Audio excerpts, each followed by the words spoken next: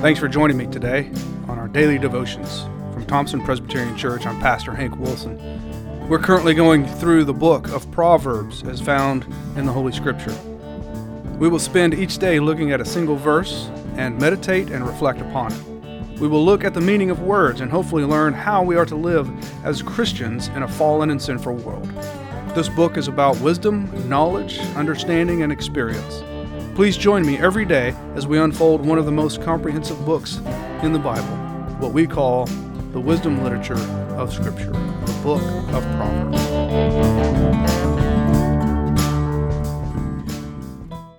Proverbs 1:11. If they say, "Come with us, let us lie in wait for blood, let us ambush the innocent without reason."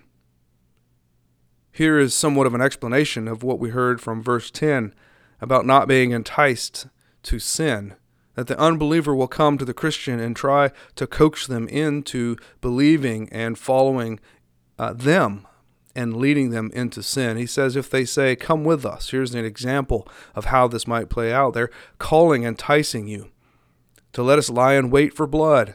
Let us ambush the innocent without reason, setting up an ambush for the innocent. The world will often try and entice us to follow them and their causes. I think today of how many causes are out there that Christians have fallen prey to or believe are righteous and just, and somehow we have seen those as being part of what the church should be doing and how we as Christians should be involved. But the reality is that's not necessarily a cause established by God. We as Christians have been swept away by worldly causes. A few of those might be and are not necessarily, but are not limited to, climate change, BLM, Black Lives Matter, racism, injustice.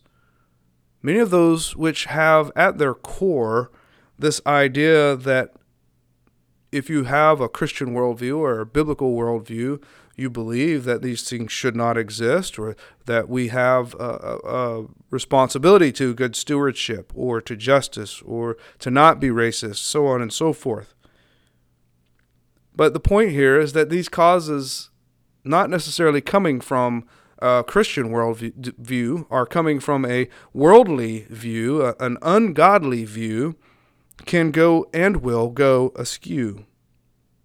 And here we see the depravity of man, the very depths of a man depraved and an enemy of God, sinner before God, willing to ambush the innocent without reason. Here we see this without reason being there's no rationale. Sinners will be driven to violence and evil without reason, without logic. It won't make sense to us as Christians.